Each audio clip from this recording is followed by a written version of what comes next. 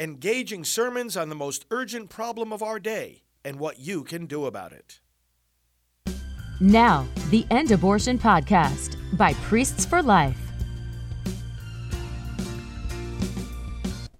A reading from the Acts of the Apostles. In those days, King Herod laid hands upon some members of the church to harm them. He had James, the brother of John, killed by the sword. And when he saw that this was pleasing to the Jews, he proceeded to arrest Peter also. It was the feast of unleavened bread. He had him taken into custody and put in prison under the guard of 4 squads of 4 soldiers each. He intended to bring him before the people after Passover. Peter thus was being kept in prison, but prayer by the church was fervently being made to God on his behalf. On the very night before Herod was to bring him to trial, Peter, secured by double chains, was sleeping between 2 soldiers, while outside the door guards kept watch on the prison. Suddenly, the angel of the Lord stood by him, and a light shone in the cell. He tapped Peter on the side and awakened him, saying, "Get up quickly." The chains fell from his wrists. The angel said to him, "Put on your belt and your sandals." He did so. Then he said to him, "Put on your cloak and follow me." So he followed him out, not realizing that what was happening through the angel was real. He thought he was seeing a vision. They passed the first guard, then the second, and came to the iron gate leading out to the city, which opened for them by itself.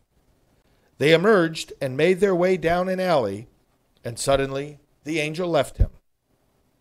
Then Peter recovered his senses and said, "Now I know for certain that the Lord has sent his angel and rescued me from the hand of Herod and from all that the Jewish people were expecting."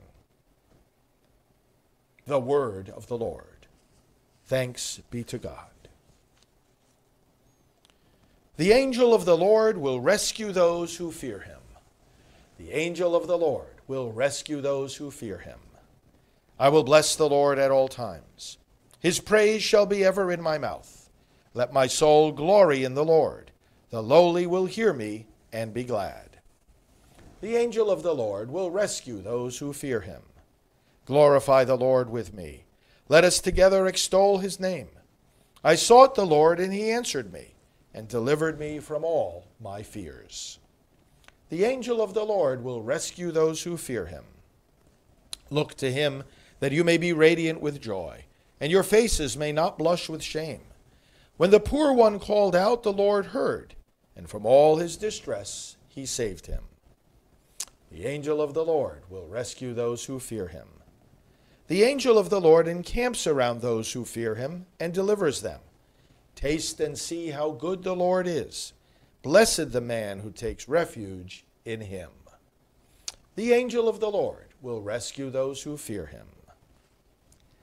A reading from the second letter of St. Paul to Timothy. I, Paul, am already being poured out like a libation, and the time of my departure is at hand. I have competed well. I have finished the race. I have kept the faith. From now on, the crown of righteousness awaits me, which the Lord, the just judge, will award to me on that day, and not only to me, but to all who have longed for his appearance. The Lord stood by me and gave me strength, so that through me the proclamation might be completed, and all the Gentiles might hear it. And I was rescued from the lion's mouth. The Lord will rescue me from every evil threat, and will bring me safe to his heavenly kingdom. To him be glory forever and ever. Amen. The word of the Lord. Thanks be to God.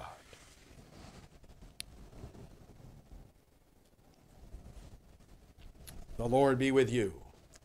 A reading from the Holy Gospel according to Matthew. Glory to you, O Lord. When Jesus went into the region of Caesarea Philippi, he asked his disciples, "Who do people say that the Son of Man is?"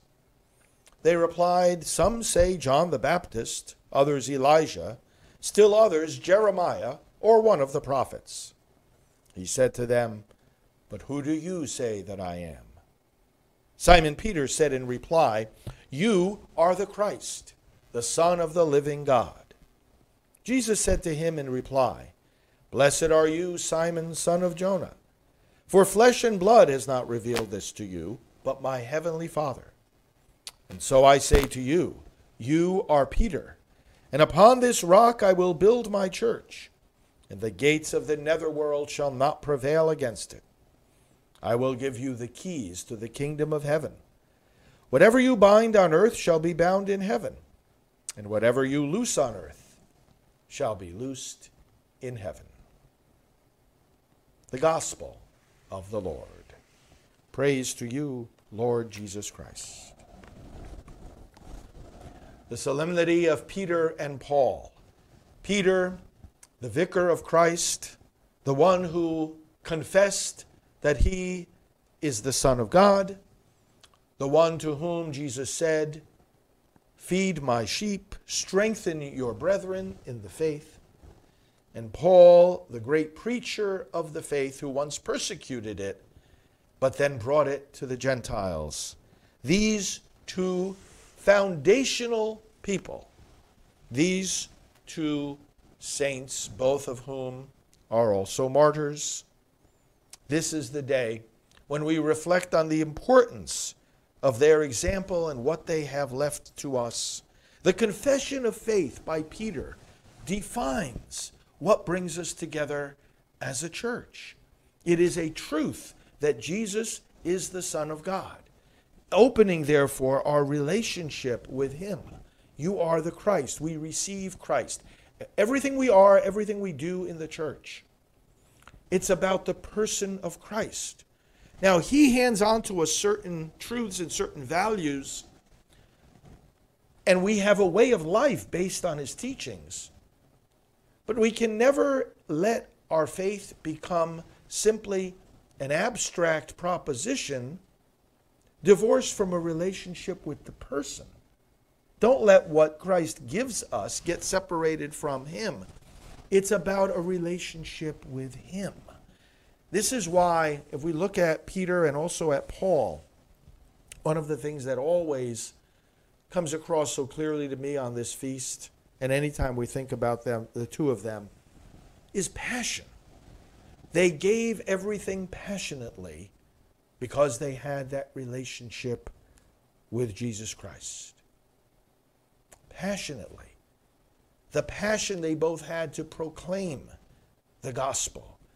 They couldn't get enough of always, constantly trying to bring people to Christ, to reach new levels of spreading the gospel. And they were steadfast in their adherence to the truth. And they both endured, and the readings today bring this out clearly, so much opposition, so much persecution. Yet at every stage, the angel of the Lord himself, both guided and rescued them from those who were trying to stop their work of preaching.